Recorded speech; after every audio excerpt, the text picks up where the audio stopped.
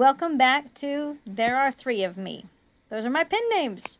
And tonight, Philippe has been a little busy. One of the responsibilities of Philippe de Lamatrac is video game stories. And he has been writing one of my 4 whips. Actually, he's writing 2, but one of them has to do with video games. And that is about Final Fantasy 15. Final Fantasy 15 had kind of a sad story, but in the middle of it, they had 10 years go by, just like that. And, well, Noctis was not my favorite character. My favorite character wasn't really in that 10 years. It was really kind of annoying. The 10 years was not in the main game. You basically leave as Noctis and you come back 10 years later. What you do see of the 10 years is in Comrades, the multiplayer, and it really doesn't seem to fit the main story at all. I mean, Gladio, Prompto, and Ignis would be in the middle of it. They wouldn't be sidelined just coming every once in a while to practice fighting. And Ignis wasn't a slouch. So, I have completely different ideas about that. The only thing I've really kept from Comrades in the story is the walls around Lestalem. They were pretty cool. Okay, so let's move on to what I was going to say. Philippe has written a new chapter of Momentous. Chapter 55. And you're thinking, oh my God, that's an incredibly long story. Well, this was less than 2,000 words of a chapter. Momentous is written very differently because it's going to cover over 20 years, perhaps. I know it's covering these 10, but that story ain't over just because we hit the 10-year mark. And yeah, we hit the 10-year mark. That means Noctis has returned. So, very excited when I write. Yes! And I like what I've written. Yes! So, yay! New chapter of Momentous. This is one of the easier stories to update because I do have to put just a short chapter together. Sometimes the chapters go in kind of an arc, and so they kind of really connect quickly together in time. Other times they jump. So the previous chapter was like 6 months ago. So now we are at the 10-year mark, and things are progressing. Noctis is back. And it starts out right with a phone call where Talcott is calling someone, and I know it's Ignis, in the truck. And we start with that conversation, and we move right to the point where Noctis and Talcott, rather, in the truck are just about to pull into Hammerhead there. So it's a nice little story. It progresses several things along.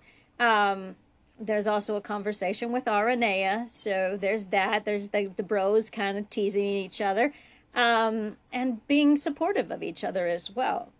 So it's a nice little chapter. I think it'll fit great, and now we can move on to some exciting stuff. It is hard to fill 10 freaking years. So it's getting a little hard to think of, okay, what can we have happen next? What can we have happen next? It can't be too bad because, like Arden does not attack Lestalem before this 10 years happen. He's busy setting up Insomnia. So I have, my big bad, my villain's over there. And I have to bring him back now and then to make things worse, but, keep the tension high. And, use the demons a lot. But other than that, it's been a really rough. It was easier at the beginning, so I have a lot of chapters that came out really quick, and then it kind of slowed down, but then I started trading chapters with different stories, and then we went on hold for a year as I just wrote Bucky stories. So I'm trying to keep back this taking turns thing going, and so it was Momentous's turn, and I managed to knock that out tonight. I'd had some idea how it would go. I watched a video to remind myself exactly of that phone conversation and knocked it out. It's like 1,700 and some odd words. It's quite short, but altogether this story has, let me see. So far it has 85,477 words, which sounds like a heck of a lot, but remember they are all in short chapters. 55 short chapters thus far. I do believe that after this group of chapters that will be in this 10-year area, we're going to skip, probably be pretty close for a few chapters, and then we're going to skip years at a time. So the chapters will be in story time, more sporadic as we go till it finally ends. And I got an idea when it will end, and it's way past 10 years. It might be 60. But yeah, we're going to get sporadic toward there. It may jump decades, it could. All right, in other news, my stomach is now reminding me that I'm not quite over this. I've been feeling like I'm over the stomach virus entirely. I've been feeling well. I've been eating gentle but real foods. I had 2 pieces of toast for breakfast. And, 2, not just one, 2 whole pieces of toast with cinnamon and sugar. I had, and I washed it down with apple juice. Then I had a nutrition shake, drank it slowly because the day before I had gotten, 2 days before I had gotten nauseous, but I really didn't feel like having broth for lunch. So I had the shake. It worked. I was fine. For a dinner, I had a microwavable. We decided we'd go and we'd look at microwavable meals, and I could look and try to get something gentle. So we picked 3 for me, and they were turkey with gravy and stuffing, and I do not like mushy stuffing. So mostly I was going to eat the turkey, and then on the side was apples and cinnamon.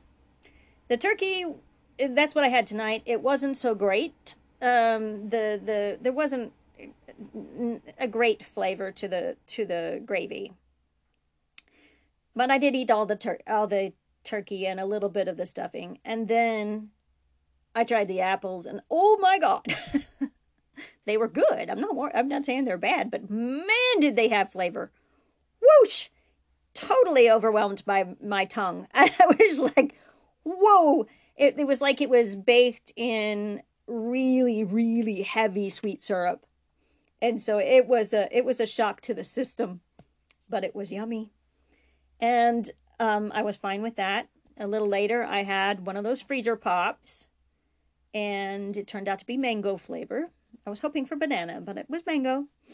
And then my husband had found there were pina colada ones, and while I am a teetotaler, I do love the taste of pina colada, which means I would like to try it as a mocktail, non-alcoholic cocktail. But yeah, there used to be a flavor of Lifesaver in the Lifesavers candies, pina colada. Oh, I loved it when I got that one. It's like coconut. All right, so I had one of those, and now my stomach, it doesn't hurt, but it's gurgling. It's gurgling and growling and, bubbles moving around in there. So just a little bit, letting me know, hey, I'm still down here. We're still not 100%. So my other meals, I still have a thing of microwave chicken rice, which I can put a little bit of chicken broth in, which will make them a little bit, they're pretty dry when you cook them. So I might have that for lunch tomorrow. The other ones I have a meatloaf with a little gravy and mashed potatoes. And then I have chicken breast with gravy and mashed potatoes. So both, got a little meat on the side, but then just mashed potatoes. Mashed potatoes are pretty simple. And yeah, I think that'll work. I do generally prefer dark meat to chicken breast, so hopefully it has enough gravy to make that good. I find white meat is like chewing rope. Straw. But I also could eat it with, each bite with the mashed potatoes, and that'll help too. So those are my next 3 dinners. For breakfast, we have some pastries off we always stop by the bakery clearance shelf, and there wasn't much there today, but there was like little mini strudels. There was cinnamon and there was chocolate. So I told Rob we'll share those. We'll cut them in half and we'll each get cinnamon and chocolate. And that will be our breakfast on Sunday. And he had bought little packets of muffins for breakfast Monday. So we have that. And then I will have the rice for lunch and one of my dinners. So yesterday I ate an entire 781 calories all day, and I was satisfied with that. I wasn't super hungry. And that, you know, that's very little, but, you know, I had to be nice to my stomach. And today I've had a little over 1,100, so it was still quite low. But I'm working my way up, you know. I'm working my way back to normal. I bought, before I got sick, I bought a strawberry cake. And we put it in the freezer because I wanted it to be for Memorial Day. And so I bought it on the 20th. There were 10 days till Memorial Day. So we put it in the freezer so it would last. We put it in the refrigerator today. I'm hoping that I will be able to eat that cake by Monday night. So here's hoping. My non-linear recovery, but we're moving toward recovering. So I'm happy about that. So yay, I have written something. Yay, I'm feeling better. I'm happy. All right, Julian Bashir is not happy. Julian Bashir is having a hard time. Riker's having a hard time. Riker's crew are having a hard time. Jordan is around and he's still having a hard time. So, yeah, we're talking about Faith, a DS9 story written by Gabrielle. And we've been reading the last story of the trilogy. We have read 3 chapters of the 8 chapters in it so far. And that means we're ready for chapter 14. Because if you remember, chapters 1 through 5 were in the first one, which was Hope. And chapters 6 through 10 were in the second one, Forgiveness. And now we are in Peace, and we start with chapter 11. And we've read 11, 12, and 13. Time for chapter 14. Star Trek Deep Space Nine, Faith, Part 3, Peace, by Gabrielle Lawson, Chapter 14. Borman was still staring at the empty hooks when the others around him, except Garulos, began to move. A body brushed between them. "Take these and follow me." Borden looked to the voice and opened his hand. A red patch of cloth was placed there, and the thin man gestured that they should follow quickly. They were led to a barrack building, very much like all the ones Borman had cleaned throughout the day. There was a door on one end that slipped up into the ceiling, and little else besides.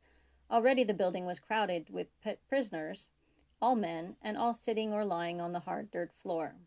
The corner just to the left of the door was empty of people and stank. Borman had cleaned enough barracks to know why. He had not once seen any waste reclamation units or latrines. Like animals, the prisoners were made to live with their filth. But like men, they had scraped together as much dignity as they could manage and kept it to one place. The prisoner they were following led them to the back corner. "Do you think the commander's here, Lieutenant?" Garulos asked beside him. "I hope so," Borman replied. He looked to the left and the right, scanning each face they passed, and realized there were already more than 100 prisoners in this tight space. But he did not see Commander Riker. The man stopped near the back and pointed to 2 empty spots on either side of a prisoner, sitting hunched against the wall. Only then did Borman realize who the prisoner was. Simmons! Instead of raising his head, Simmons ducked it. Garulos sat down beside him. "We heard Jordan last night, sir. They took your tongue?" Simmons didn't look up, but he nodded. Borman couldn't think of any consoling words, so he just put a hand on Simmons' shoulder. He sat down on Simmons' other side. While Garulos asked if he'd seen Commander Riker, Borman finished his scan of the barracks. He saw only one other familiar face. Jordan was sitting with a group in the far corner. They sat in a tight circle and spoke quietly amongst themselves. Then one stood in the center of the circle, and the others reached forward to touch his legs. They all bowed their heads, and finally Borman realized what was going on. They were praying. Borman realized it, but he didn't understand it. Praying was something from the past, when humans believed in deities that were greater than themselves. He wondered which one of those deities this group of prisoners were praying to and why they bothered. No deity had stopped the lottery that night. None had stopped it in all the other days and nights of this camp. Praying, he supposed, was a crutch, something to give them false hope.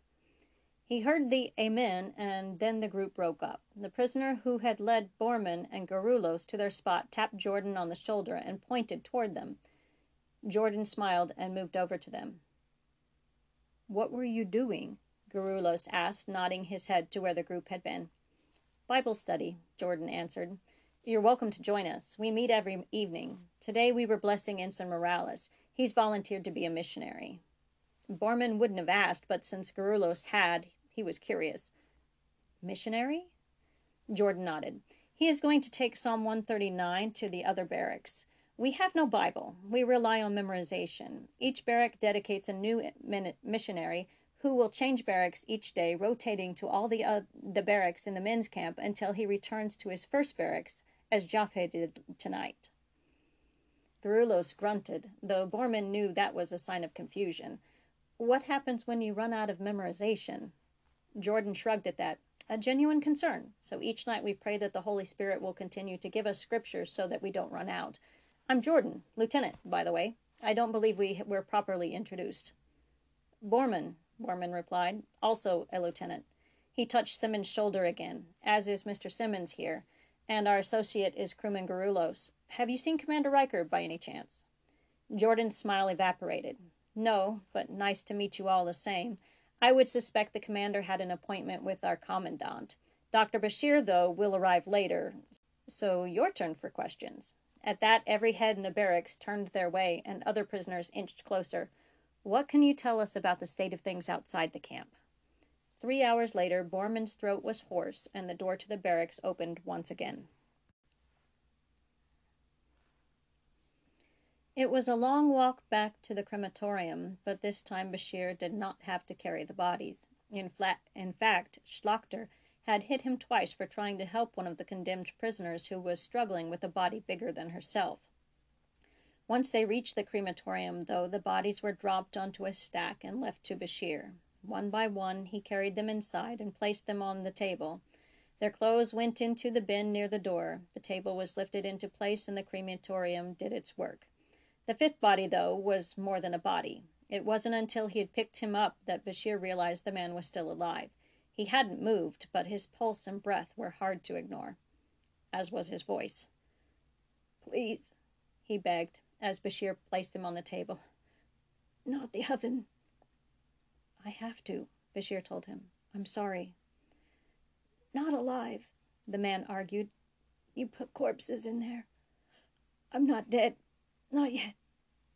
Not the oven." Bashir realized then that the man wasn't asking to live. Rather, he was asking that he not be burned alive. He wrestled with himself. Would it be ethical to put the man into the crematorium alive, just so Bashir could say he hadn't killed him? Would it be euthanasia to kill the man quickly before burning his body?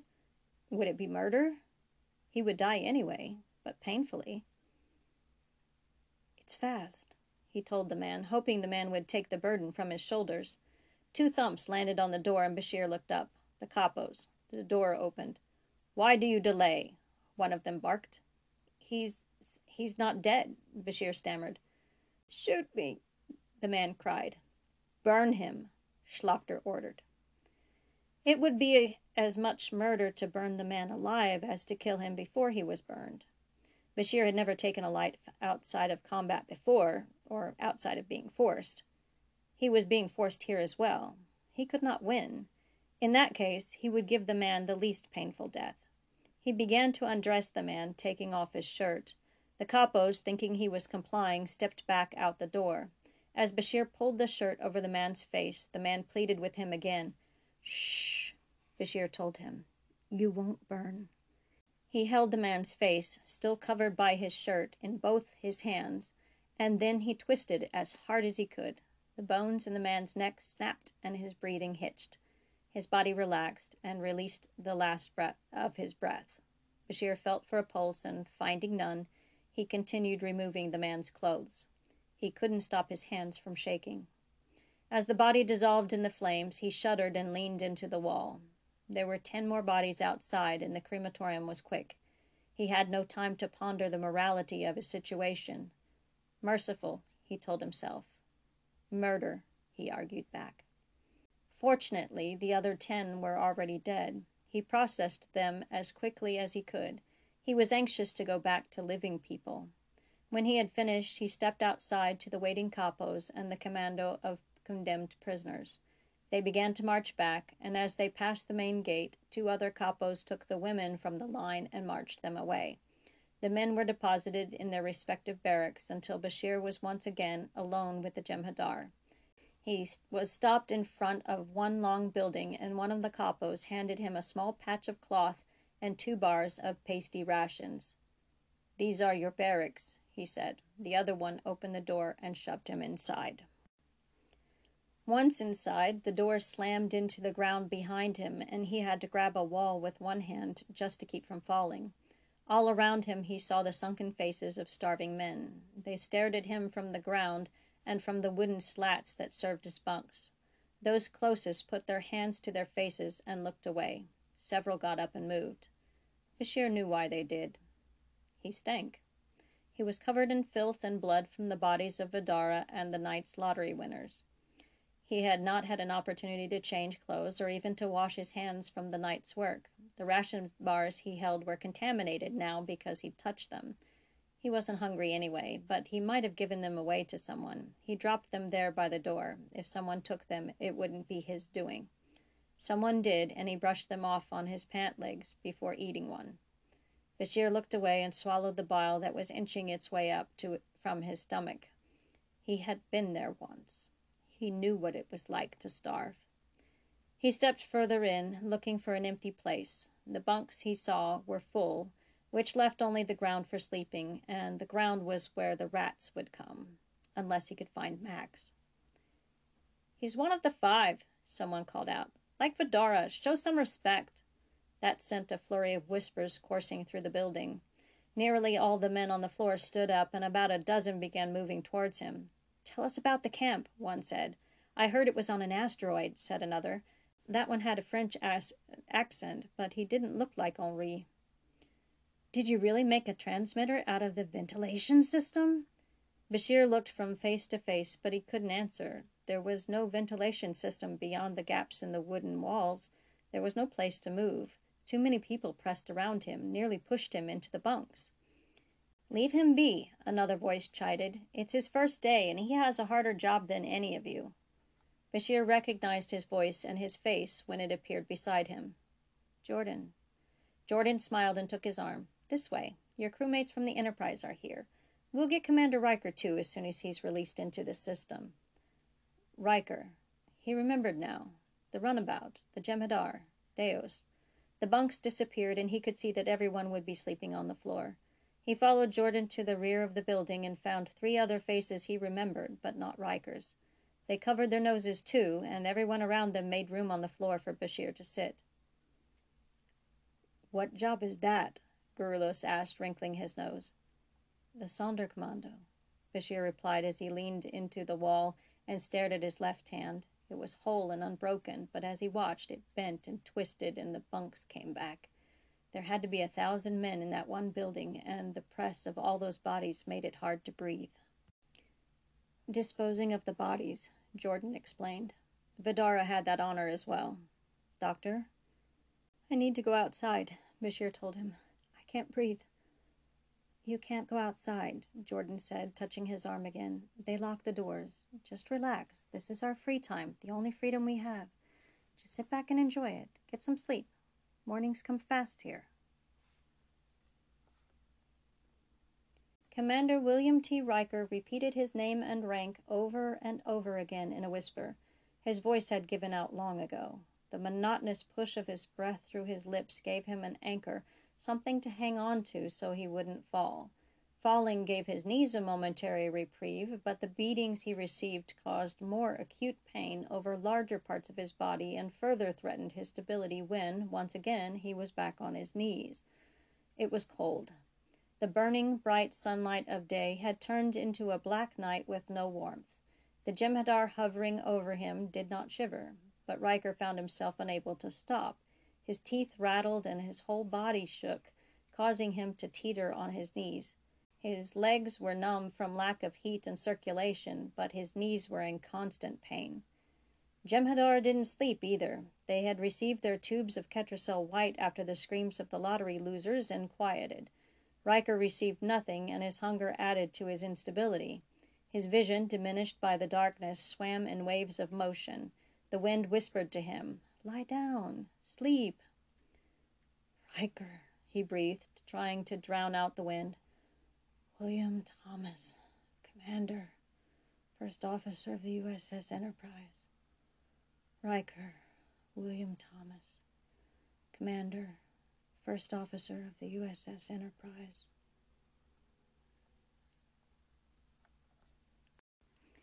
Formenos lay in her bed, covered by a thin blanket. She had a small pillow under her head and a real mattress beneath her body, but she could not sleep. She ran the day through her memory, searching for clues, trying to remember everything that Fenner had said, every expression on his face. He had pleaded with her. Carl was lost in the experiment, and Fenner had pleaded with her to understand the urgency of the project. He said he didn't want to waste the 42 that were left. There was such pain in his voice when he said it. She believed him. Fenner was no traitor, not in the literal sense, nor was he a collaborator as they were usually thought of. He didn't even do it for the science. He didn't work for the Dominion because he wanted to. He was forced to, in a more subtle way. The Dominion hadn't used force with him, no torture, no threats. They used guilt. For every failed experiment, another pilot was lost, and he felt himself to blame. But he wasn't to blame. The Dominion was, and she had to convince Fenner of it. He was close to success, and success could cost millions, even billions of lives. The pilots were expendable, though she felt awful even thinking it. But it was the truth, and the pilots themselves would likely understand that. They were prisoners of the Dominion. They knew what Dominion victory would mean for the Federation. Fenner was a precious thing in wartime, a compassionate man. But there was a reason compassion was curbed in wartime. Fenner was too nice, too hurt by the loss of the pilots, to see that he was leading the Dominion to victory, and that cost was higher. She had to convince him. She had more freedom than anyone else in the camp, and he had the knowledge. He could sabotage the project, corrupt the data, and if he couldn't be convinced, she would have to curb her compassion and make sure that the project and its creator were destroyed. "Captain Sisko," Picard began, "it's good to see you again, though I wasn't aware the Defiant was assigned to this fleet." His countenance matched his words. He smiled amicably, but his tone was clipped and formal. The Enterprise was being readied for battle even as they waited for the fleet to assemble. "Good to see you as well," Sisko returned. "We haven't been assigned to the fleet, but it seems our missions have intersected. I have a runabout I'd like to talk to you about, but not over the comm." The fleet was converging near the Garhwa Nebula in an attempt to avoid Dominion sensors, but Sisko knew the Dominion wasn't the only organization that might be listening. Picard apparently knew that, too, because his smile never wavered. "Understandable," he said. "Would you care to meet in my ready room?" "That would be fine," Sisko replied. "I'd like to bring a few of my senior staff, if you don't mind." "Not at all. I was going to invite a few of mine as well. When would be convenient for you?" "Now, if you're not overly busy." Picard's smile widened. "That would be fine. I'll have Mr. Data meet you in Transporter Room 2. Sisko nodded, and Picard's image winked out. "Dax, Chief, you're with me," he ordered, standing up. "Mr. Worf, you have the bridge." Worf took the captain's chair while Dax and O'Brien followed Sisko to the turbolift. "What will you tell them?" Dax asked, catching up with him. "The truth," Sisko replied. But then he stopped and grabbed her lightly by the arm. He held her gaze until she nodded. There was some truth that could never be told. That settled, they went on. When they materialized on the Enterprise, Commander Data was waiting for them. "Welcome aboard," he said in greeting, smiling lightly. "The captain is waiting in his ready room." "Lead the way," Sisko replied, smiling back. They walked down the corridors in comfortable silence. Data only spoke again to order the turbolift's destination. When they reached the bridge, Deanna Troi rose from the captain's chair and joined them. "Can I get you some tea?" Picard asked as he stood and offered his hand. "No, thank you," Sisko replied, taking the hand and shaking it firmly. Behind him, the door swished closed. "Mr. Data," Picard said, looking to the android. Data opened a tricorder and scanned the room. "Secure, sir," he reported. Picard nodded and pulled down on his jacket. "Good. Please have a seat." He gestured toward a sofa and some chairs and sat himself. "I believe we've all met, so we can skip the introductions. What can you tell me about my runabout?" Captain Sisko met his gaze, deciding to get right to the point. "We have it." Picard's eyebrows lifted. Counselor Troi looked just as surprised. Data simply cocked his head slightly. "Her crew?" Picard asked. "We don't have them," Sisko replied, "but we have an idea who does. We were able to trace the runabout from the Pharaoh system. It had been cloaked. When we found it, its logs had been wiped, and there was no one and no cloaking equipment on board. We did, however, find Dr. Bashir's civilian clothes in one of the lockers." "Dr. Bashir?" Picard asked, clearly confused. "Civilian?" Troi asked. "He gave me his resignation a few days ago. I haven't submitted it. As far as Starfleet is concerned, he's still an officer. He left the station on a transport shuttle early that morning, but disappeared in less than an hour." Picard leaned back in his chair. "You think it's Section 31. Sisko nodded. "I know it's Section 31. It's the only way to explain the cloak and Bashir's presence aboard your runabout." "He didn't leave to join them," Dax spoke up. He left so they would kill him," O'Brien finished for her. "He told me the night before that he was jealous of Vladya, one of his friends from Auschwitz, because Vladya had the strength to commit suicide and he didn't. He wanted Section 31 to take him and kill him." Troi paled, and her mouth opened slightly, but she didn't speak. "He fooled you," Sisko told her. "He fooled all of you. He's not well." "I forced him," Dax admitted. "I took him off duty until he could open up to me. I pushed him too far and took away his one refuge."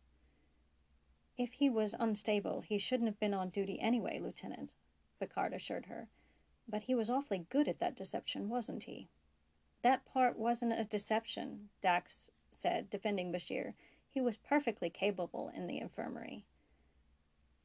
"Dr. Crusher would agree with you," Troi finally said. "He's remarkable. I've never met a human who could block my senses."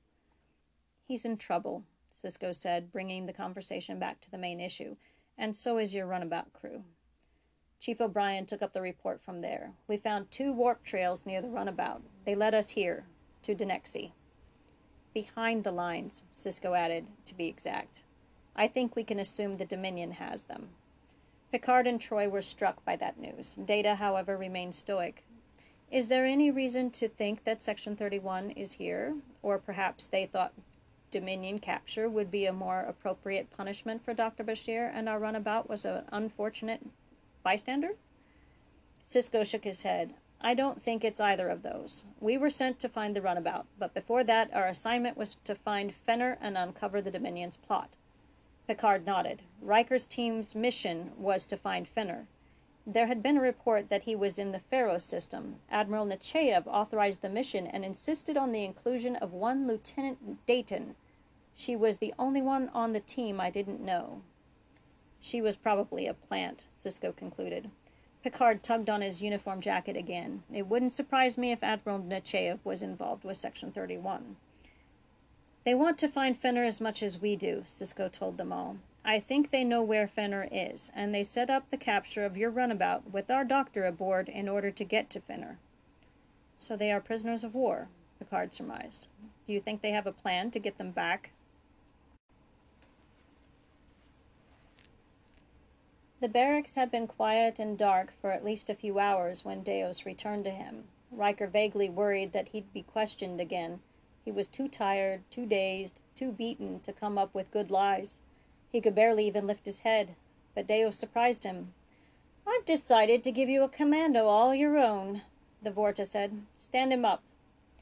The Jem'Hadar on either side of Riker grabbed his arms and hauled him to his feet, but Riker's feet were numb and his knees cramped. His legs refused to hold him, and he fell to the ground again. He would have liked to stay there, to close his eyes and let sleep take him, but Deus had other plans. Keep him up, Deus ordered. He has work to do. The Jem'Hadar lifted him again, and this time they kept their hold, which caused his shoulders to ache. I'm giving you a rather light assignment, Deus said in mock sincerity. A cleaning detail. You should thank me. We've even gathered all the necessary supplies at your work site. You have it easy compared to some. He wagged his finger at the Jem'Hadar and then started walking. The Jem'Hadar followed, dragging Riker between them. His legs were regaining their feeling and now were besieged by the distinctly uncomfortable feeling of 1.5 million pins and needles. Even more uncomfortable was the smell as they drew near the work site. Slaughter site was a more accurate term, Riker decided. He had heard the screams earlier in the evening. As they rounded the corner of the building, Riker held his hand up against the light and the putrid smell. He saw a bucket and brush standing by the wall and realized that this was what Deus expected him to clean. He dared a glance at the hooks, expecting 3 bodies to still be hung there, but they were empty. The walls behind them and the floor below them were smeared with blood and filth from the gruesome, painful deaths the hooks had provided to 15 souls that evening. And they would kill 15 more in the morning. If it's not cleaned by the morning roll call, Deus warned, the names won't be chosen randomly. Your crew will be next. Riker was too busy staring at the blood. He didn't see Deus turn to leave, or the gesture that ordered the Jem'Hadar to drop him. Unfortunately, his legs weren't quite ready to hold him upright, and he landed on the sticky floor in another puddle of blood and detritus away from the hooks. Clean, one of the Jem'Hadar ordered, kicking him in the ribs to make sure he'd heard. Riker had to swallow the bile he'd been fighting to keep down. He pushed himself up onto his hands and knees and tried to stand, but his legs were still assailed by those pins and needles, though less of them now, so he was forced to crawl through the muck to reach the bucket of tepid, soapy water.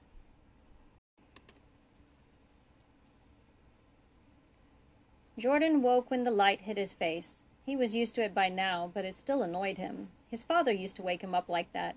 He'd come into the bedroom and turn on the lights while shouting, "Wakey, wakey," as if it were some funny joke. What it was blinding. Jordan sighed. He missed his dad. His parents probably thought he was dead, thanks to that clone.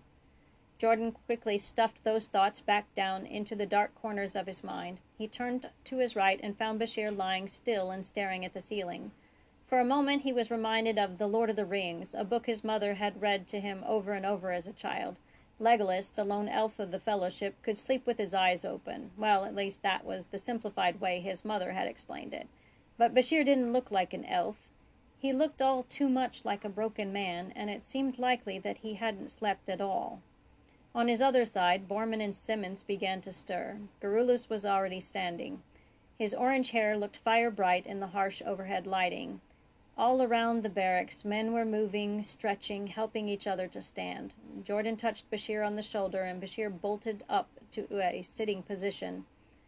"Good morning," Jordan offered. "Sleep well?" Bashir didn't answer, but he did turn his head to meet Jordan's gaze. "Roll call is in 15 minutes, Jordan informed him and the others from the runabout. "That's not a lot of time for the hundreds packed into this barracks. There will be ration bars outside, 1 per man. Don't take more than that. Some of the hungriest ones try to take more. They are beaten for it." "Not by the Jem'Hadar." He paused to make sure they were all paying attention. "They are beaten by us. No man is allowed to take the life of another. Leave that to the Dominion." Borman and the others nodded, and Jordan looked to Bashir to make sure he heard. He still didn't speak, but his eyes looked more alive than the night before. He seemed to be lucid. Garulos offered Jordan his hand, and Jordan gladly took the help. His limbs were stiff from sleeping on the hard ground. "There will be another lottery," Garulos said, and his accent made it hard for Jordan to determine if he were making a statement or asking a question, so he just nodded. "Why do the Chosen go so quietly?" Garulos went on, and this time Jordan could hear the inflection to know it was a question. Why don't they resist? Jordan sighed. Because they know the consequences. No one will get rations for a week. The last time someone resisted, 200 of us starved.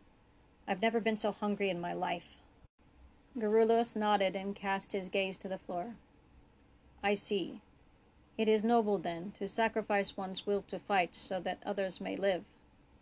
It's not easy, though, Jordan quietly told him, leaning close. It's a struggle each of us hopes to never face. The door opened and the melee began. The hungriest ones had lost their decorum and pushed hard to get through the doors to their meager ration bar. The others were hungry too and refused to let them through. Jordan and the others of the Bible study stayed to the back. The runabout's crew did as well. Jordan touched Simmons on the shoulder. You'll have your breakfast at the plant, same as lunch. Something you can drink. Simmons' head bobbed in what might have been a nod. By the time they got out of the door, only 24 ration bars remained. Just enough. There were no chosen in the barracks the night before. Rations were eaten on the way to roll call, and the walk, therefore, was usually quiet. Also, the knowledge of what they'd witnessed again that morning kept the chatter to a minimum. Two Jem'Hadar, including the third, met Bashir as he entered the roll call grounds and escorted him to the front where another prisoner stood with Deos. Commander? Borman whispered, and Jordan looked again. Yes, it was Riker underneath the bloody striped uniform and mussed hair. When everyone was lined up, the counting began. Jordan concentrated on the sunrise, watching the hues of the sky change from dark blue to brilliant white, and he prayed and sang songs in his head. 2 hours passed, and he hardly noticed. The Jem'Hadar stopped buzzing around the prisoners, and he knew that counting was over. The lottery would begin. It was no surprise whose numbers would be called. They were chosen the night before. But Deos did like to mix the order, keeping the condemned in suspense and on edge. In front of him, 2 people to the right, Jordan spotted one of them. His shoulders shook in little movements, and a trickle of urine made a puddle at his feet. Jordan looked away. The first 3 were called, and the man 1 row up and 2 over didn't move. You have a few minutes yet, Jordan thought to him. He had seen more of these lotteries than he could count, and he'd never been able to decide if it was better, once chosen, to die first and not suffer the waiting, or to have that one last hour of life, agonizing as it may be. The screams of the victims beat against him more than any Jem'Hadar fist had ever done. They were on his spirit and nearly drowned his hope in despair. I have Jesus, he told himself. I am and will be redeemed. Over and over he repeated those 2 phrases, and the last of the screams died out. A stifling silence seized the gathered prisoners, as if they were all afraid to breathe. Deus's voice rang out against the morning sky, and none of the numbers he read were Jordan's. But at least one of them was familiar, and Jaffe moved forward. As he passed, Jordan heard him whisper, The Lord is my shepherd, I shall not want. Jordan added his own whisper, He maketh me to lie down in green pastures. Another voice joined, soft and low, He leadeth me beside the still waters. And it became a soft sea, a wave of whispers, carrying the psalm as other believers joined in. He restoreth my soul. He leadeth me in the paths of righteousness for his name's sake. Jordan felt a chill slide up his legs and into his spine, right up to the top of his head. Then a tide. The voices rose, loud and full of faith.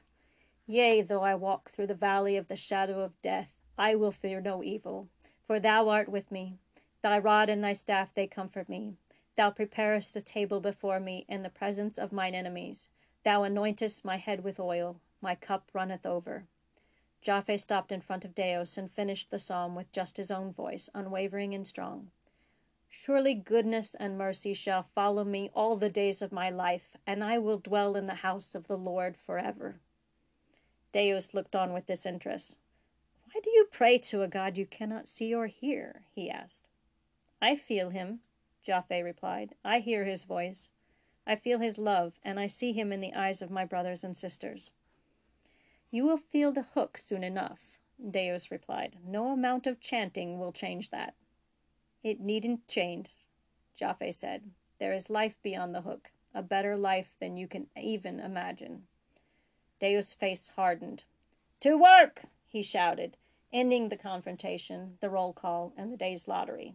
Jordan only hoped he could be so strong when his own number was called. Jaffe knelt to lift one of the dead ones, and he joined the convoy that led away to the crematoria.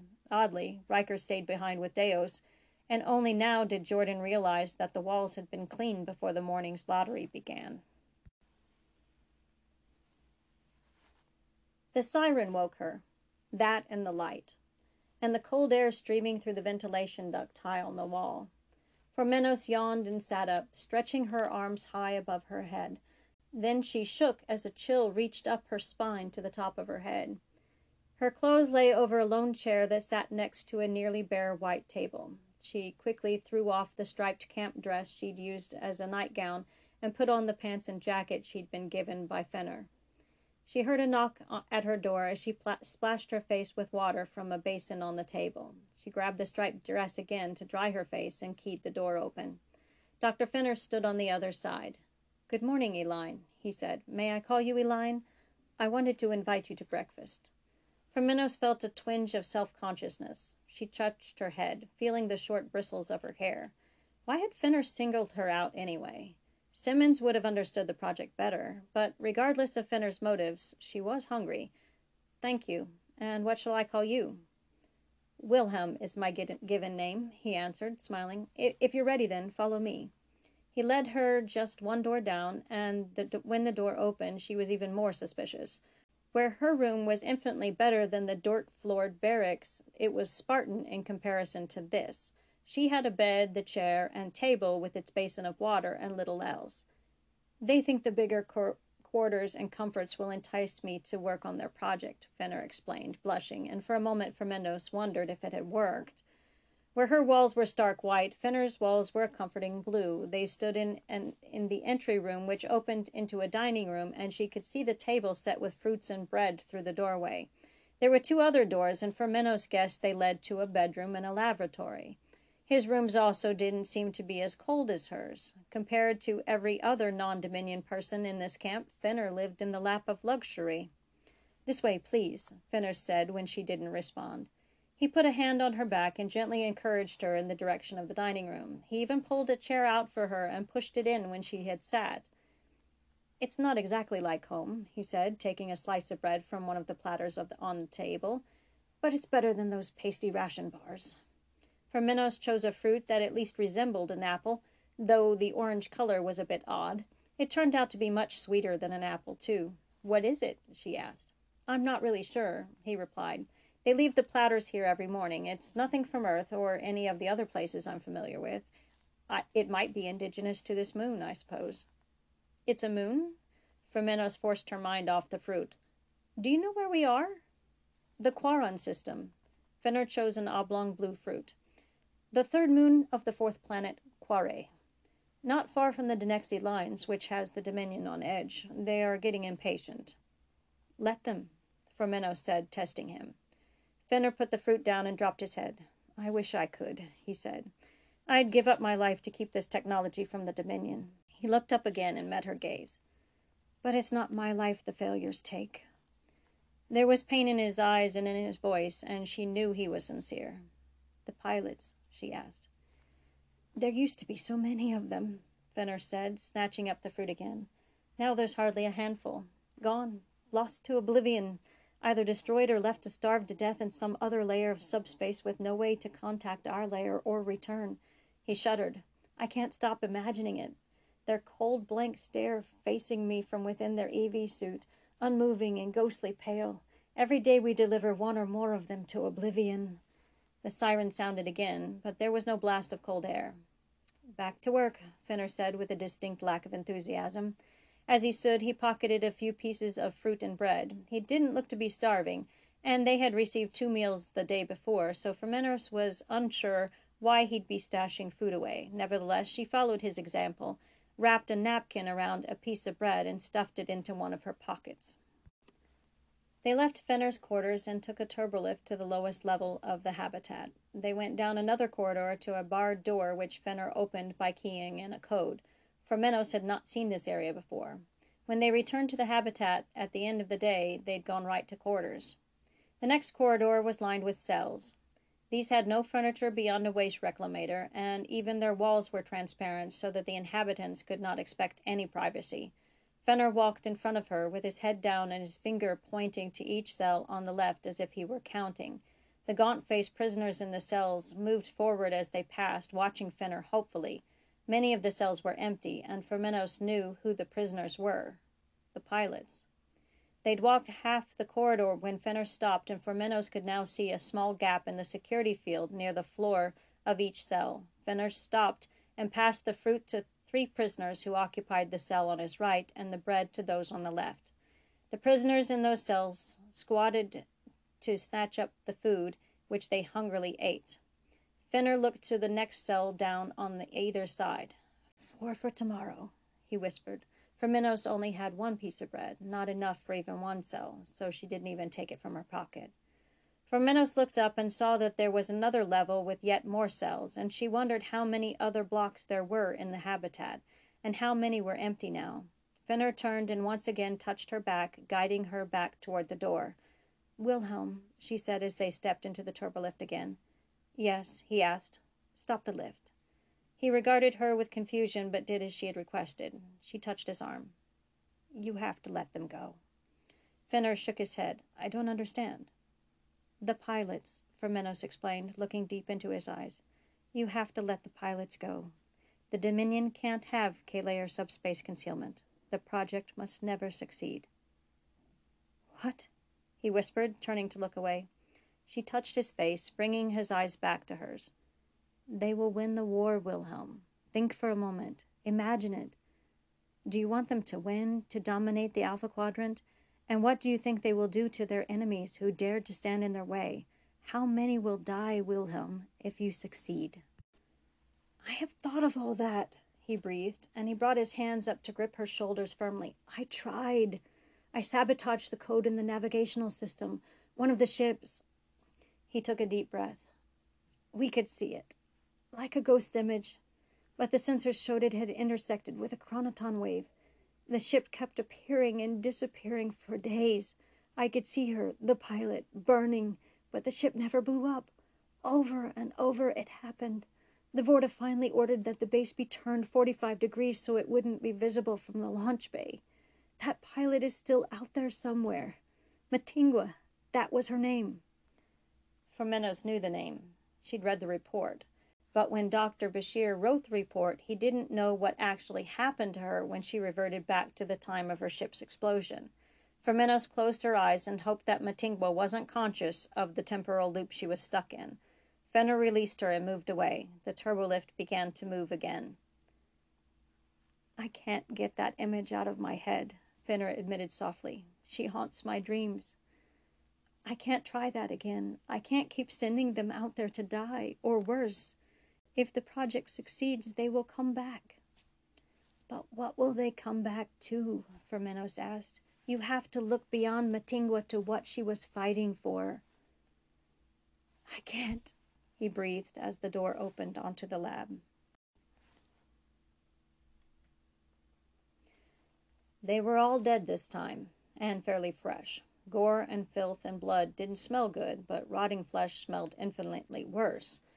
And part of Dr. Julian Bashir was shocked that he could be so cynical. Each of the bodies he incinerated had been a person, a real, whole person. Somewhere they had families who missed them, families who would grieve their deaths if they ever received the news. They had hobbies and careers, dreams and personalities, and only his escape from Camp 371 kept him from being eligible for such a death as each of them had received. But he found himself wondering if these bodies weren't the lucky ones. Their deaths had been long and brutal, but in the end, the torture was over. They were gone. They felt no fear, no pain, no betrayal, and he wondered why, time and time again, fate had intervened to make sure his own life continued, even if he could no longer find anything to live for. "There is life beyond the hook," that one prisoner had said, and Bashir wondered what he meant. He was aware that there were still some believers among the human population of the present, but that prisoner wasn't human, and he hadn't been alone. Dozens of voices had joined him in his recitation. Did they really believe in the heaven of Judeo-Christian religion? Did he? He wasn't sure. He would have said he didn't believe in ghosts, but Riker had heard Vladya speak, and with that acknowledgment he realized none had come to him in this place. He saw images and people from the past, but none of them spoke to him, not like the hallucinations usually did. Well, either way, that one prisoner would find out if there was life after death this evening when he took his turn at the hook. The Jem'Hadar Kapos didn't care about philosophical ruminations, so he worked as he pondered that morning's lottery, carrying the victims to the table and dumping them into the crematorium. Each body seemed heavier than the one before, and by the 10th his arms were shaking from the strain. He told himself that next time he'd save the women for last. They generally weighed less. He opened the crematorium door, dumped the ashes, and went to get the next body. By the last, he could no longer lift it, even though it was thin and frail. He hooked his arms under the man's shoulders and dragged him into the small room. He practically had to climb onto the table himself in order to get the corpse up there. A thought danced in his head for a moment. He could roll himself into the incinerator. But of course he'd have no way to lift the table to seal it. He got down and lifted the table, sealing the corpse inside the incinerator. In 30 seconds, that man who had had a family and dreams and hope was reduced to ash, and Bashir was allowed, in small ways, to be a doctor again. Commander William Thomas Riker was finding himself jealous of Dr. Bashir's insomnia. He hadn't slept a wink all night, and he felt it. Bashir, on the other hand, he was sure, had not so much as closed his eyes all night, but his only apparent symptoms were mental. Physically, Bashir looked no different than the day he left Enterprise. Riker's body was bruised and sore from the beatings he received during the night. He hadn't eaten since the runabout, so he was very hungry, but his bout with the elements the day before and all night long made him feel clammy and feverish. And his present assignment was pushing his stomach right over the edge. He'd dry-heaved at least a dozen times. After the heinous lottery, Bashir was sent to deal with the bodies, and Riker was, once again, left to clean up what they left behind. Only now the blood was fresh, and he'd been on hand to watch the victims die. Of course, he'd already seen it with Vidara, so the surprise was gone, but that didn't lessen the horror of watching it happen over and over again. After the last, 15 new numbers were called, and Riker watched each face as they came forward. Some were pale and shocked, realizing only then that this would be their last day of life. Some faced the Vorta with stoic defiance. 2 cried openly, and 1 came forward reciting a psalm, and its expression was peaceful. It was almost enough to calm Riker's roiling stomach. But then they had left with Bashir, and Deus ordered him to clean the building. All of it. The wall was left in its raised position, open to the roll call plaza. Because of that, Riker could find little shade, and the burning sunlight cooked the blood and debris onto the walls and floor. He'd gone through 3 buckets of soapy water already, and his hands were stained red from wringing out the brush and mop. Sweat dampened his striped uniform and dripped into his eyes. He was allowed a short break when the temperature was at its highest. He was given 2 ration bars that tasted like clay. He hadn't eaten since well before their capture, but the stench of the building and the filth on his hands kept him from eating more than a bite. He was hungry, but he didn't feel his stomach could handle it. What he really wanted was a drink of water. The only water available, however, was that in his bucket, and even when it was fresh, it was soapy. As he scrubbed, he thought of the Enterprise and Deanna, and he thought of his crew. None of them had come forward in the lottery, at least. Simmons worried him, as did Fermenos. He knew nothing of her fate since they had been separated. In fact, the only one of his crew he'd seen since that first morning was Bashir, who wasn't even officially part of his crew. He tried thinking about Fenner and the mission, but he also hadn't slept in more than a day. His mind swam from one thought to the next, from rational to irrational. He dreamed even while he worked, eyes open and body moving. But always his mind came back around to the nightmare of having a hook buried in his back. Fermenos found that her new status as a willing scientist gave her an added benefit beyond the retention of her tongue, freedom of movement. It wasn't complete freedom. There were still Jem'Hadar keeping watch, but they didn't try to stop her from leaving one room to get to another. Apparently, being a scientist on the K-Layer project carried a high status. Fenner knew she wasn't really a scientist, and he didn't assign her any tasks beyond what she might have learned in her flight training. Nominally, she was put in charge of ship design. In reality, she made very few suggestions to the present design. It seemed that Fenner had taken an interest in her even before they'd met. Once, when they were alone in the lab, she had asked him how he knew her name, and he showed her. He went to a computer terminal and logged in. Once he was in the system, he showed her how he hacked into the more restricted areas, including the Dominion's list of prisoners of war. Fomenos watched him very carefully, memorizing everything and asking questions anywhere she was confused. In the end, he showed her her own file, and she wasn't surprised to see a list of degrees she had never earned. Fenner had not only viewed her records, he had changed them. And that had given her an idea. Fenner left to relieve himself, and Fomenos followed his actions to hack into the system. Besides prisoner records, Fenner had access to nearly everything in the plant. Power relays, ventilation systems, matter resequencers, transporter controls, scrap inventory, etc. She thought about simply deleting every record about the K-Layer project, but decided there were probably backups on the orbital base. She could change the code in some small way to ensure continued failure, but she didn't want a result like Matingua's purgatory. She needed something that would stop the experiments altogether. She needed to destroy the plant, its computers, and the orbital base. It was a tall order, and she wasn't sure how to fill it. She heard footsteps and quickly logged out. Fenner returned, and, as she pretended to work, she pondered the problem. She had freedom of movement, but she couldn't just stroll through the plant setting explosives here and there. "Would you do me the honor," Fenner asked, coming up behind her, "of joining me for dinner?" Was it that time already? Her stomach rumbled in answer. In spite of what he was doing, she liked Fenner. Still, the war, the Federation, mattered more. She turned and looked him right in the eyes. "I have a friend here. I want to talk to him." Fenner's eyes dropped, but he didn't seem angry or jealous. "He can't talk to you, Elaine. They took his tongue." "I know," she said, "but they didn't take mine." She smiled. "Thanks to you." Fenner took in a big breath. 20 minutes, and be discreet. They may trust me to a certain extent, but they are only taking you on my word." Fomenos nodded. "He's a crewmate. I just want to check on him, ask if he's seen Commander Riker or the others." Fenner nodded. "Hurry back." Fomenos didn't wait for a second invitation. She moved past him and out the door. She found Simmons where she'd seen him before, and though the Jem'Hadar watched her closely, they did not stop her from approaching him. He looked up with wide, questioning eyes. "Are you all right?" she asked, not bothering to raise her voice. "I mean, besides." She touched her throat. Simmons shrugged, but offered her a slight smile. His eyes brightened when she took his hand, and he felt the bread between their palms. "You go back to the camp in the evenings?" she asked, careful to stick to yes or no questions. He nodded his reply. "Then you've seen the commander?" He shook his head, and then nodded, and ended with a shrug. He put one finger to his eye and nodded, then touched his mouth while shaking his head. Fomenos guessed what that might mean. "You've only seen him, not talked with him.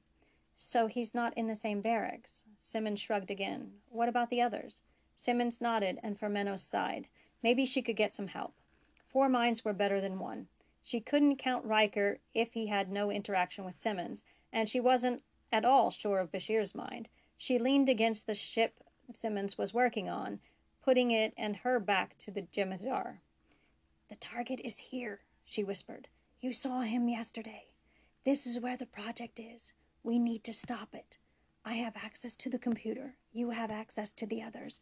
I need to know how to destroy the plant and the orbital platform where they launch." Simmons had realized she was revealing a confidence and ducked back to work as he listened. He gave the shortest of nods to show he understood.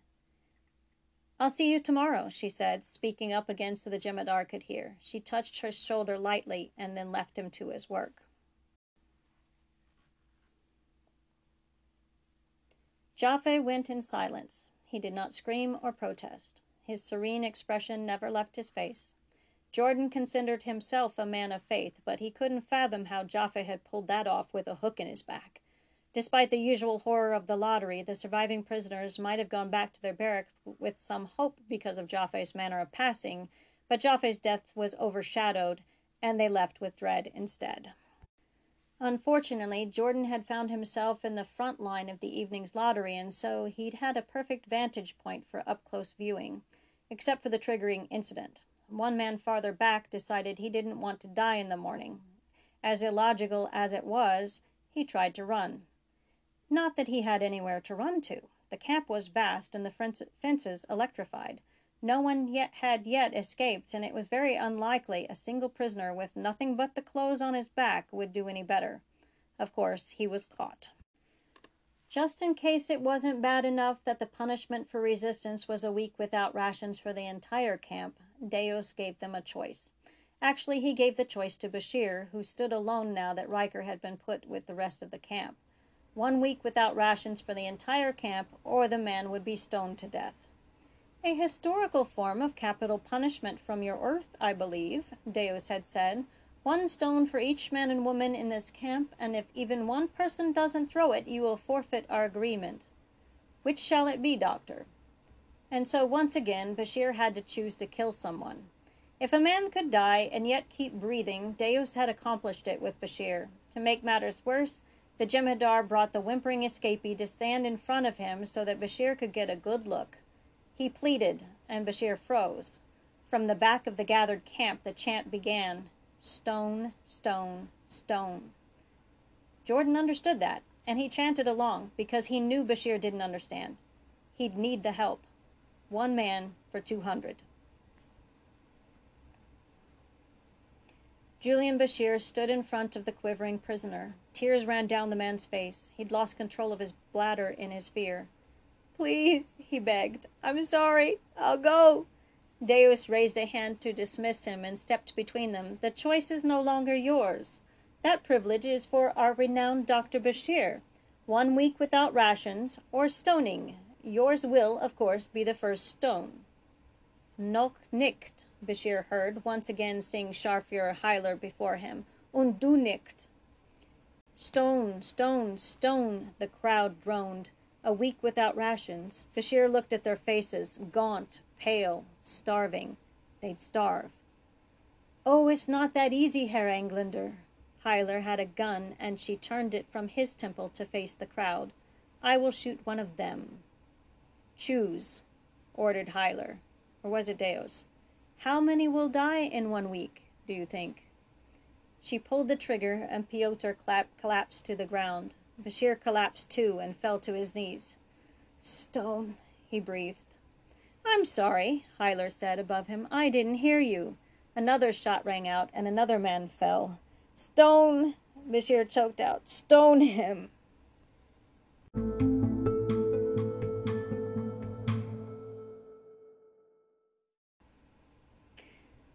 It's actually kind of fun to read, and it was kind of fun to write. A man whose mind is going. It's odd that way. I mean, it's kind of hard to write Bucky Barnes when he has no memory, but this, going back and forth between the present and the past for Bashir, and melding the two of them together is kind of fun. Not for Bashir, obviously. He's losing track of reality at times, and he's mixing it with his traumatic memories. For those of you who haven't read Oswiecim, there was a point where a man had to be punished. Bashir never knew why, but he was going to be beaten there at the work site, and Heiler handed him the whip. And Bashir said, "No." And she said, I can't remember what "noch nicht" means, but "und du nicht" I do remember, and not you. You know, she put the gun to his head, that was it. And he just said no, he wouldn't do it. He was willing to take the bullet. And then she says, "noch nicht," and then "und du nicht," and not you. Not now, I think it's not now and not you. And she turns the gun and shoots, and it's Piotr who falls, who was one of his friends. Piotr didn't speak English. His brother, Shimon, did. Shimon didn't like him much, but Piotr did. So Piotr kind of made Shimon help Bashir. And they shot, she just shot him. Dead. Right there. And then that is the point where that beautiful sentence comes in. Life had become an absurdity he didn't want anymore. Because this was crazy. This was, this broke him. He had to beat a man. Count of 20. The man had to count. He fell unconscious part of the way through, and they had to start over at 1. The man didn't live. And so Bashir, a doctor, a man who is, I lose a word, dedicated his life to caring for people, to helping people live, to preserving life, was forced to take one. Because if he didn't, she would keep shooting. It was one man or more than Piotr. And he did it. And it was during the debriefing that he broke down, and Kira basically told him, no, she killed him. She just used your hand to do it. So, that was a very hard point for Bashir, and now he's being put in that same position. He has to choose to basically kill one man. I mean, the man was going to die anyway. There's that. But he has to choose that he's going to throw this stone at this man, or hundreds will die in a week without rations. And the crowd knows the score. And they're all shouting, stone, stone, stone. Not shouting, chanting, stone, stone, stone, to help him decide. And Bashir makes the decision. He had to. It was the only decision to make, but that doesn't make it an easy one. And so he immediately, as he's given that decision, he goes back into Auschwitz. He goes back into that moment with the whip. But other things have happened in this this episode. We spend a lot of time with other characters, and I like that happens. It would be kind of dreary to just be in Bashir's mind the whole time. It helps to have other avenues to go. So we have the A story, which is that in the camp, but it's got many characters. We have Bormann and Riker and Simmons and Garulos and Fermenos and Fenner and Bashir.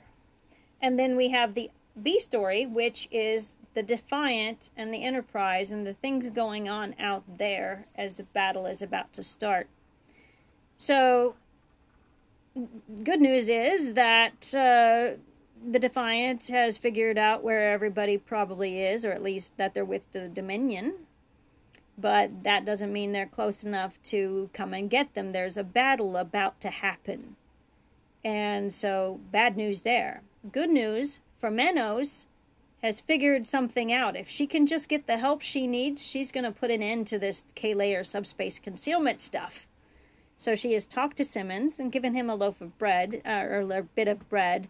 Hopefully he can gum it down, I guess. Oh, he has teeth. Never mind. He can chew it. He just, has no tongue to move it around his mouth. So that'll be a little bit difficult.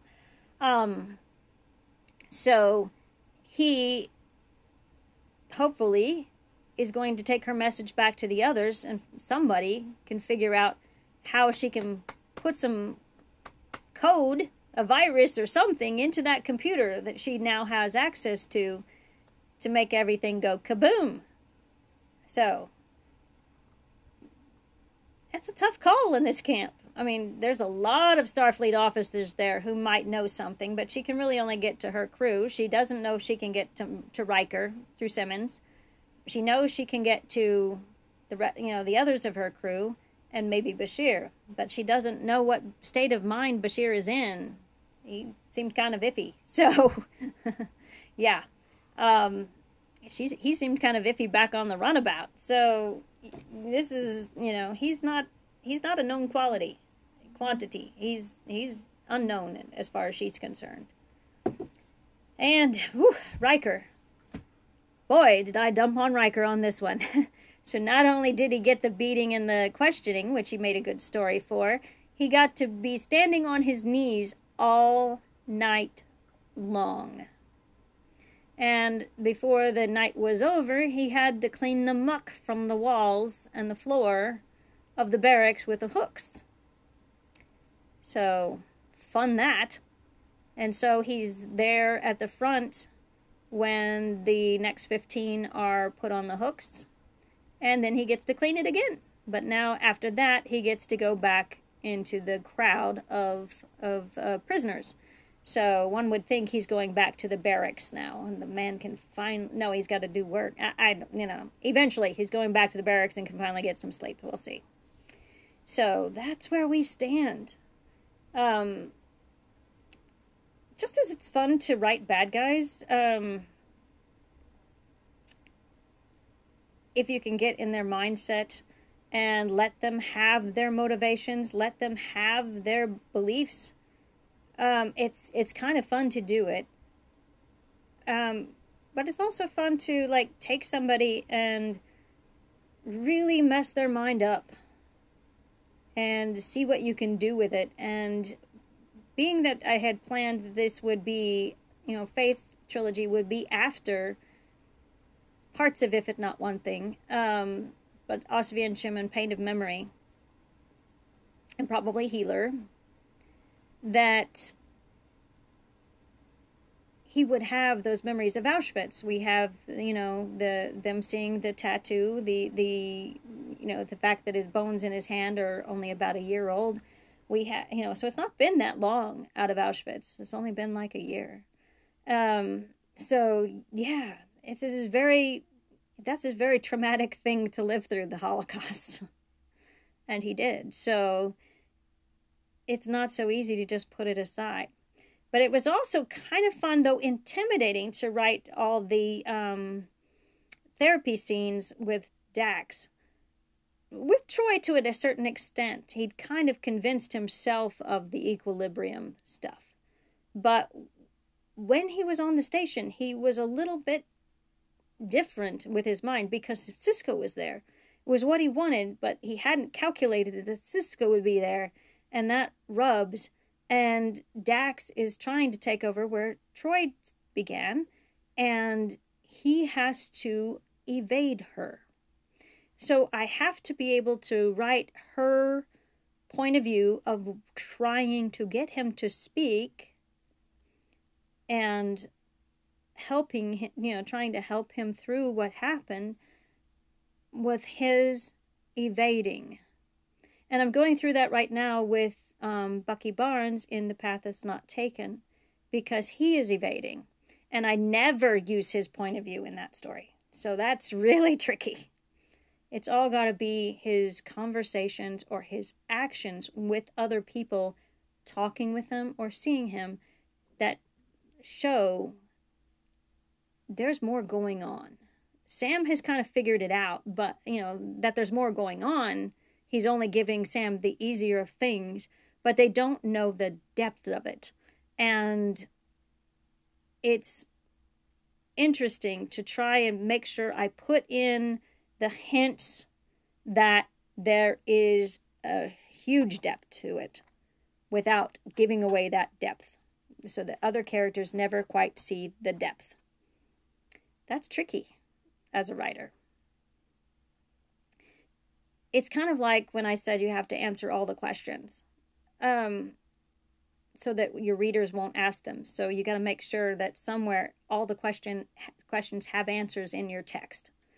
So I have to make sure that when the thing that happens with Barnes, that's going to show exactly how deep it is, that the clues were there. But I never get to use his point of view. If I haven't used his point of view in 5 or 6 chapters, how in the world can I use his point of view in the 7th? It can't happen. So it's all about the others, seeing him, interacting with him, or talking about him or thinking about him. All of it. The whole story is that. But there's going to be, I think probably in the next chapter, this very, very emotional thing that happens. And then it's going to be all out in the open. And then I get to work in Age of Ultron and Captain America Civil War with this change. That Bucky Barnes sat down, the Winter Soldier sat down next to Captain America, and so was captured, in a sense, taken in, and by the remains of S.H.I.E.L.D., and now being hidden by the Avengers. And that's going to change Captain America Civil War so much. There's a whole lot in that that's not going to happen. Because Bucky Barnes isn't there. And nobody's trying to kill him. Well, one person will try for a little while. But, yeah, it's going to be different. My next trick on that one is trying to figure out if I'm going to put this emotional scene in between Strucker's factory and Ultron, or if I'm going to make it outside of that, some mission that happened before that they were called upon, and then Iron Man has to go quickly back. I really feel it'd be easier with that, because if I do it with Struckers, we have the staff coming back, we have Clint coming back injured. We don't have space for the thing that I need to happen. So I'm probably going to have to do it on another mission before. Because in Age of Ultron, at the beginning, they're like, we've found the scepter at last. So they've been looking, they've been hitting bases. It wasn't the only clue that said that, but these clues said they've been hitting bases, so they've been trying to find the scepter. And in my story, they're also hoping to find the other 5 Winter Soldiers. And it's, that's a worry point, because 5 super soldiers they'd have to fight against. Yeah. But Bucky cannot help them, even though he's kind of gung-ho to fight Hydra. Because if anyone of, if they bring him somewhere, and even one member of Hydra that they're fighting knows the code words to turn him into the Winter Soldier, he's lost. And then he's fighting against them. So they don't want him anywhere near Hydra, because he's not deprogrammed. It's only been a few months. They haven't worked out how to deprogram him yet. So, yeah. But anyway, that is a different story. That is a whip that I shouldn't have started, but I did. So it's one of my 4.5 whips, the half being the series, which only has finished stories in it. So none of them are in progress, but the series is in progress. I do have quite a few stories left to go in that. And I'm thinking that I might have another story for the making of the Winter Soldier, from his time in Kreisberg, when he was captured the first time. They put him on that road. I don't think, I think the wiki and other things say that he got the serum then, but I don't think he got the serum then. He never showed any evidence that he was strong or fast like Cap. Otherwise, he wouldn't have been blown out that train when he had the shield, right? He would have been able to hold it. He would have been able to hold up to that blast. He was not. What he was durable. So he survived, with the loss of an arm, a fall from a very, very long mountain, tall mountain. So he obviously is thought dead, but he's not. Why is he not? Because of the experiments that Zola did in the camp. Also, the wiki and some other things that we didn't get to see on screen show that when he was in the camp and he was working in the factory with the others, he got sick. He had pneumonia, and he got beaten really badly by a guard named Lomer. And then the other prisoners managed an accident for Lomer that killed him. But Barnes was taken away to go to the place where everybody disappears to. And so they thought him lost. But when they find him, when Captain America finds him, he's not broken. If he was beaten that bad, you'd think he would be, ribs broken maybe, cheek, orbit, something. He would be bruised and bloody. So we don't know how long he was in the lab, but he doesn't seem to have pneumonia anymore, and he doesn't have those wounds. But he's not feeling good. He's laying in there kind of dazed out, naming, doing name, rank, and serial number. And Steve shows up and he's not sure he's real. So he's not doing well. I mean, they're not treating him well there, even though they seem to have healed him. So I'm thinking the experiments he was getting there had something to do with making him a, part of what Steve has, the healing. So Zola's just working on parts until he can get the whole to work. And so when Bucky is taken, they don't know for sure what's happened because they don't have the logs. They don't have the data, the notes, because it blew up. But he had, I believe, the healing part of the serum, but not the strength and the speed. And so he survived the fall. I think he got it later, which I've read those stories in here. That would be, he was getting some kind of injections and things when he was healing from the surgery. He doesn't know what they did then either. But the real big one was in the story Strong, when he was strapped to a table. He'd already lost his memory. And he was strapped to the table, and these blue tubes of blue water were then plugged into his legs and arms and then injected in, and they burned. But then these lights came on over him, and that's the radiation. And that made it so much worse. And he just screamed and screamed and screamed until he actually died. They shock him back into life, they tube him, and they strap up his chin so he can't scream, and they go on. And then they leave him there overnight. And then he wakes up angry at them. And so when they go to the weight room to see if it worked, to see if he's super strong, and tell him to lift with his right hand, his human hand, one of the heaviest things, the weights, it's not heavy anymore, and so he throws it in one guy's face. So that's kind of how I see it happening. And I think it makes kind of sense. So that is my headcanon, and that is my writing canon, I guess. That's what I wrote.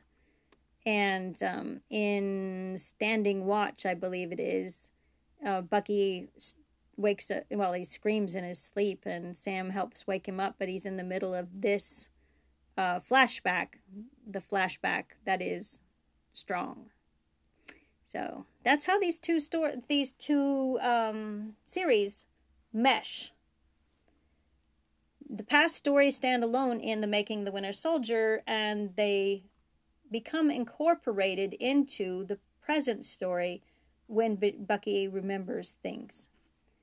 One does not, because it didn't have Bucky's point of view, and I still haven't figured out how to get that in there. However, and that is his greatest achievement.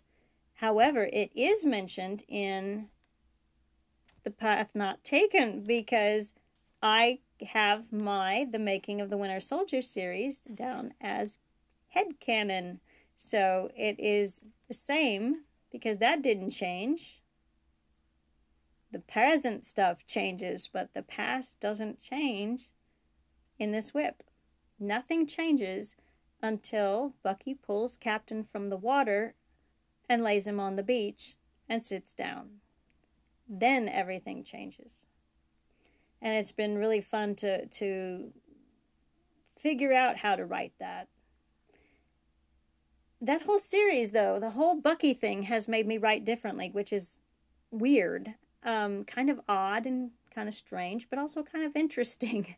And I'm like, well, it gets the good stories out, so I'll just keep writing whatever way the magic wants me to do it. That's what it comes down to. If the writing leads me to write 5 pages that don't end up being in the story, but they become the background of the story, fine. It did help. I'm mainly thinking of amends because I was writing a scene after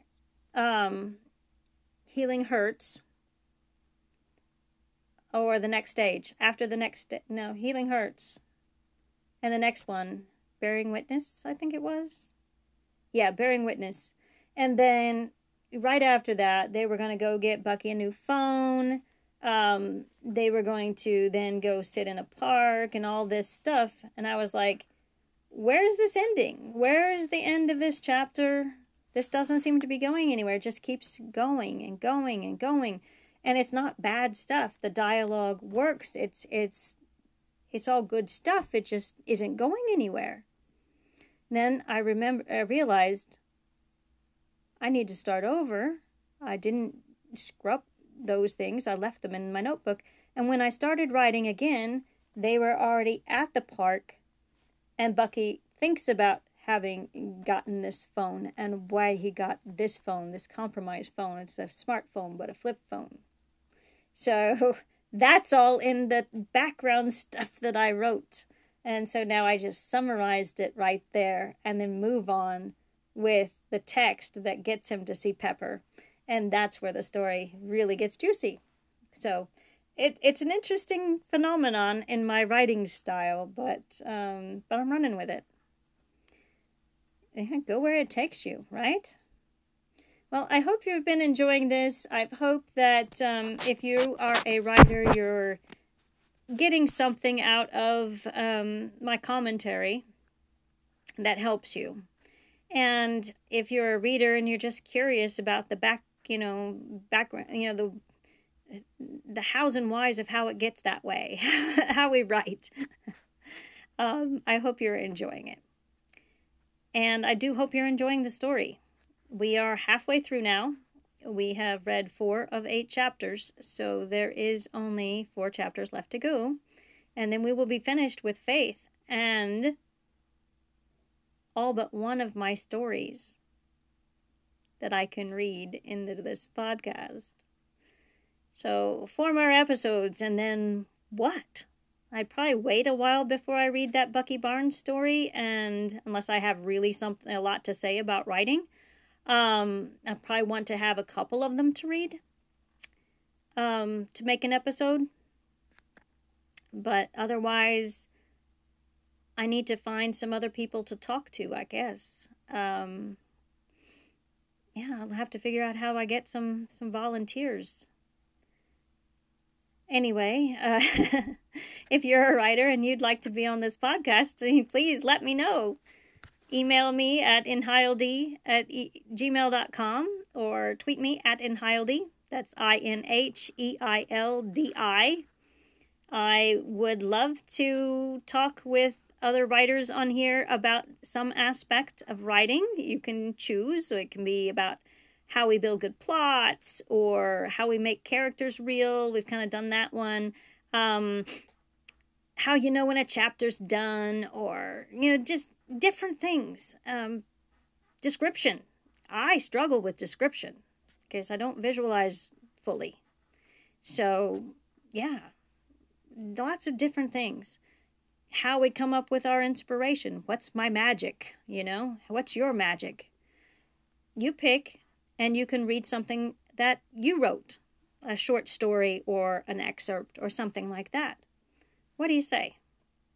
You can read it ahead of time and into an audio file that then you could email me and I can pop that in. Or one person had me read it for them, which I can do too. And yeah, it would actually be really cool. So if you're interested, please do email me or tweet me. We'll get in touch and we'll make it happen. And this podcast can continue. All right. Well, we definitely have 4 more episodes to come, so I'll see you. Bye.